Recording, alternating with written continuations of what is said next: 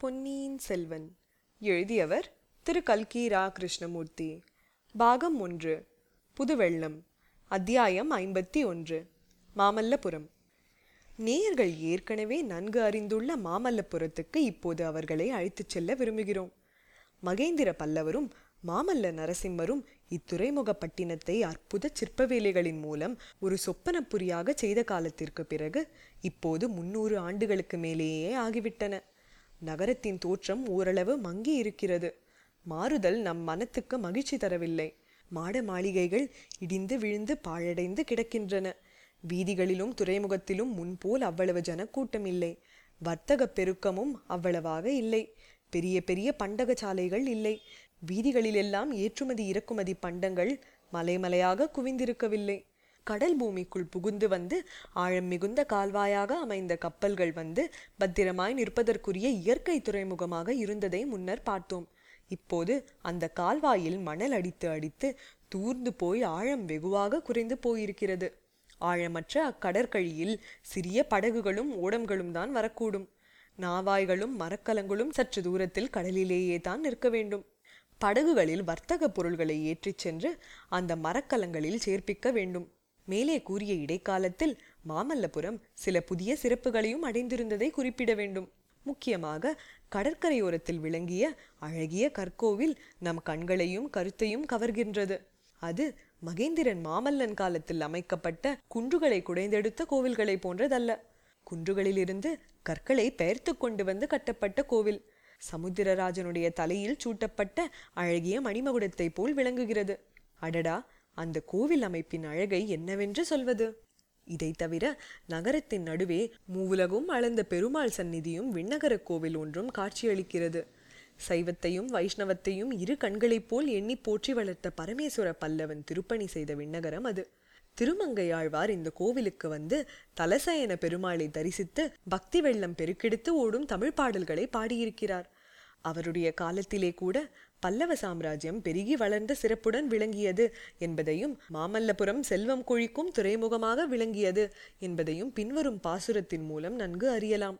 புலன்கொள் நிதிக்குவையோடு புழைக்கை மா களிற்றினமும் நலங்கொள் நவமணி குவையும் சுமந்தெங்கும் நான்றொசிந்து கலங்கள் இயங்கும் மல்லை கடல் மல்லை தலசயனம் வலங்கொள் மனந்தாரவரை வலங்கொள் என் மட நெஞ்சே.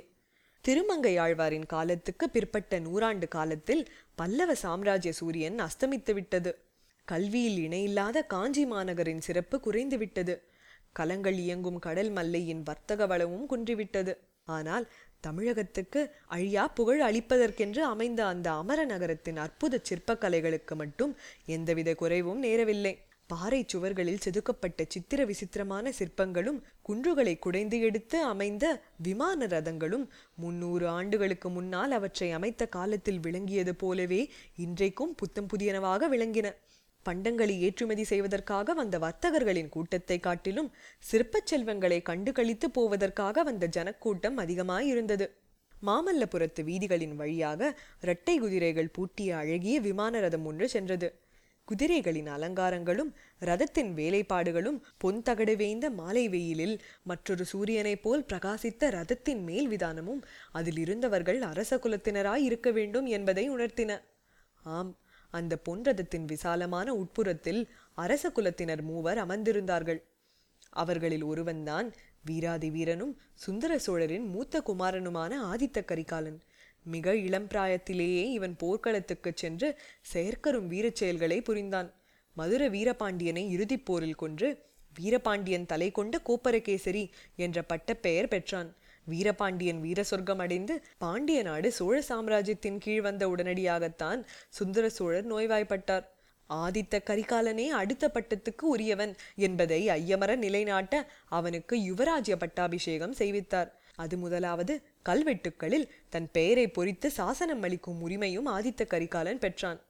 பின்னர் தொண்டை மண்டலத்தை இரட்டை மண்டலத்து கன்னர தேவனுடைய ஆதிக்கத்திலிருந்து முழுதும் விடுவிக்கும் பொருட்டு ஆதித்த கரிகாலன் வடநாட்டுக்கு பிரயாணமானான். அங்கேயும் பல போர்க்களங்களில் செயற்கரும் வீர செயல்களை புரிந்தான். இரட்டை மண்டலத்து படைகளை வடபெண்ணைக்கு வடக்கே துரத்தி அடித்தான். மேலும் வடதிசையில் படையெடுத்துச் செல்வதற்கு படைபலத்தை பெருக்கிக் கொள்ளுதல் அவசியமாயிற்று. ஆதலின் காஞ்சியில் வந்து தங்கி படை திரட்டவும் மற்றும் படையெடுப்புக்கு அவசியமான ஆயுத தளவாட சாமக்கிரியைகளை திரட்டவும் தொடங்கினான். இந்த நிலையில் பழுவேட்டரையர்கள் அவனுடைய முயற்சிக்கு தடங்கல் செய்ய தொடங்கினார்கள். லங்கை போர் முடிந்த பிறகுதான் வடநாட்டு படையெடுப்பு தொடங்கலாம் என்று சொன்னார்கள். இன்னும் பலவிதமான வதந்திகளும் காற்றிலே மிதந்து வரத் தொடங்கின. லங்கையில் போர் செய்ய சென்றுள்ள படைக்கு சோழ நாட்டிலிருந்து வேண்டிய உணவுப் பொருட்கள் போகவில்லை என்று தெரிந்தது. இதனாலெல்லாம் ஆதித்த கரிகாலனுடைய வீர உள்ளம் துடித்து கொந்தளித்து கொண்டிருந்தது. நமது கதை நடந்த காலத்துக்கு முன்னும் பின்னும் சுமார் 300 ஆண்டு காலத்தில் தமிழ் அன்னையின் திருவயிற்றில் இதிகாச காவியங்களில் நாம் படிக்கும் மகாவீரர்களையொத்த வீரப்புதல்வர்கள் தோன்றிக் கொண்டிருந்தார்கள். வீமனையும் அர்ஜுனனையும் பீஷ்மரையும் துரோணனையும் கடோத்கஜனையும் அபிமன்யுவையும் ஒத்த வீரர்கள் தமிழகத்தில் அவதரித்தார்கள். உலகம் வியக்கும்படியான தீர செயல்களை புரிந்தார்கள். போரில் அடைந்த ஒவ்வொரு வெற்றியும் இவர்களுடைய தோள்களுக்கு மேலும் வலியளித்தன. வயது முதிர்ந்த கிழவர்கள் மலையை பெயர்த்தெடுக்கும் வலிமை பெற்றிருந்தார்கள். பிராயம் ஆகாத இளம் வாலிபர்கள் காற்றில் ஏறி சென்று வானமுகட்டை அடைந்து விண்மீன்களை உதிர்க்கும் ஆற்றல் பெற்றிருந்தார்கள். இப்படிப்பட்ட வீரர்கள் இருவர் அச்சமயம் ஆதித்த கரிகாலன் ஏறி சென்ற ரதத்தில் அவனுடன் சம ஆசனத்தில் உட்கார்ந்திருந்தார்கள். இவர்களில் ஒருவர் திருக்கோவலூர் மலையமான். இவர் ஆண்ட மலையமாநாடு வழக்கத்தில் பெயர் சுருங்கி மலாடு என்றும் மிலாடு என்றும் வழங்கியது. ஆகையால் இவருக்கு மிலாடுடையார் என்ற பட்ட பெயர் ஏற்பட்டிருந்தது. சுந்தர சோழ சக்கரவர்த்தியின் 2வது பத்தினியாகிய வானமாதேவி இவருடைய செல்வத் திருமகள்தான். எனவே ஆதித்த கரிகாலனுடைய பாட்டனார் இவர். முதிர்ந்த பிராயத்திலும் நிறைந்த அறிவிலும் இவர் கௌரவர்களின் பாட்டனாரான பீஷ்மரை ஒத்திருந்தார். ஆதித்த கரிகாலன் இவரிடம் பெரும்பக்தி வைத்திருந்த போதிலும் இவருடைய புத்திமதி சில சமயம் அந்த வீர இளவரசனின் பொறுமையை சோதித்தது. ரதத்தில் இருந்தவர்களில் இன்னொருவன் பார்த்திபேந்திரன். இவன் பழைய பல்லவர் குலத்திலிருந்து கிளை வழி ஒன்றில் தோன்றியவன். ஆதித்த கரிகாலனை விட வயதில் சிறிது மூத்தவன். அரசுரிமை அற்றவனாதலால் போர்க்களத்தில் தன் ஆற்றலை காட்டி வீரப்புகழை நிலைநாட்ட விரும்பினான். ஆதித்த கரிகாலனை சென்றடைந்தான். வீரபாண்டியனோடு நடத்திய போரில் ஆதித்த கரிகாலனுக்கு வலது கையை போல் இருந்து உதவி புரிந்தான். இதனால் ஆதித்த கரிகாலனுடைய அந்தரங்க நட்புக்கு உரியவனானான். வீரபாண்டியன் விழுந்த நாளிலிருந்து இருவரும் இணைப்பிரியா தோழர்களானார்கள். இந்த மூவரும் ரதத்தில் சென்றபோது தஞ்சாவூரிலிருந்து பராபரியாக வந்த செய்திகளை பற்றியே பேசிக்கொண்டிருந்தார்கள். இந்த பழுவேட்டரையர்களின் அகம்பாவத்தை இனிமேல் என்னால் ஒரு கணமும் சகித்து கொண்டிருக்க முடியாது. நாளுக்கு நாள் அவர்கள் வரம்பு கடந்து போகிறார்கள். நான் அனுப்பிய தூதன் பேரில் ஒற்றன் என்று குற்றம் சுமத்துவதற்கு இவர்களுக்கு எத்தனை அகந்தை இருக்க வேண்டும்? அவனை பிடித்துக் கொடுப்பவர்களுக்கு 1000 பொன் வெகுமதி கொடுப்பதாக பறையறிவித்தார்களாமே. இதையெல்லாம் நான் எப்படி பொறுக்க முடியும்? என் உரையில் உள்ள வாள் அவமானத்தில் குன்றிப் போயிருக்கிறது. நீங்களோ பொறுமை உபதேசம் செய்கிறீர்கள் என்றான் ஆதித்த கரிகாலன். பொறுமை உபதேசம் நான் செய்யவில்லை. ஆனால் இந்த மாதிரி முக்கியமான காரியத்துக்கு வந்தியத்தேவனை அனுப்ப வேண்டாம் என்று மட்டுமே அப்போதே சொன்னேனே. அந்த பதற்றக்காரன் காரியத்தை கெடுத்து விடுவான் என்று எனக்கு தெரியும். வாளை வீசவும் வேலை எறியவும் மட்டும் தெரிந்திருந்தால் போதுமா? ராஜ காரியமாக தூது செல்கிறவனுக்கு புத்தி கூர்மை இருக்க வேண்டும் என்று கூறினான் பார்த்திபேந்திரன். இளவரசன் கரிகாலன் வந்தியத்தேவனிடம் காட்டிய அபிமானம் பார்த்திபேந்திரனுக்கு பிடிப்பதில்லை. எப்போதும் அவனை பற்றி ஏதாவது குறை சொல்லிக் கொண்டிருப்பான். அவன் செய்யும் எந்த காரியத்திலும் குற்றம் கண்டுபிடிப்பான். ஆகையால் இந்த சந்தர்ப்பத்திலும் அவ்வாறு குற்றம் சொன்னான். ஆரம்பித்து விட்டாயா உன் கதையை? வந்தியத்தேவன் பேரில் ஏதாவது சொல்லிக் கொண்டிராவிட்டால் உனக்கு பொழுது போகாது. அவனுக்கு புத்தி கூர்மை இல்லாவிட்டால் வேறு யாருக்கு இருக்கிறது? எந்த விதத்திலாவது எப்படியாவது சக்கரவர்த்தியிடம் நேரில் ஓலையை கொடுத்து விட வேண்டும் என்று நான் இட்ட கட்டளையை அவன் நிறைவேற்றிவிட்டான்.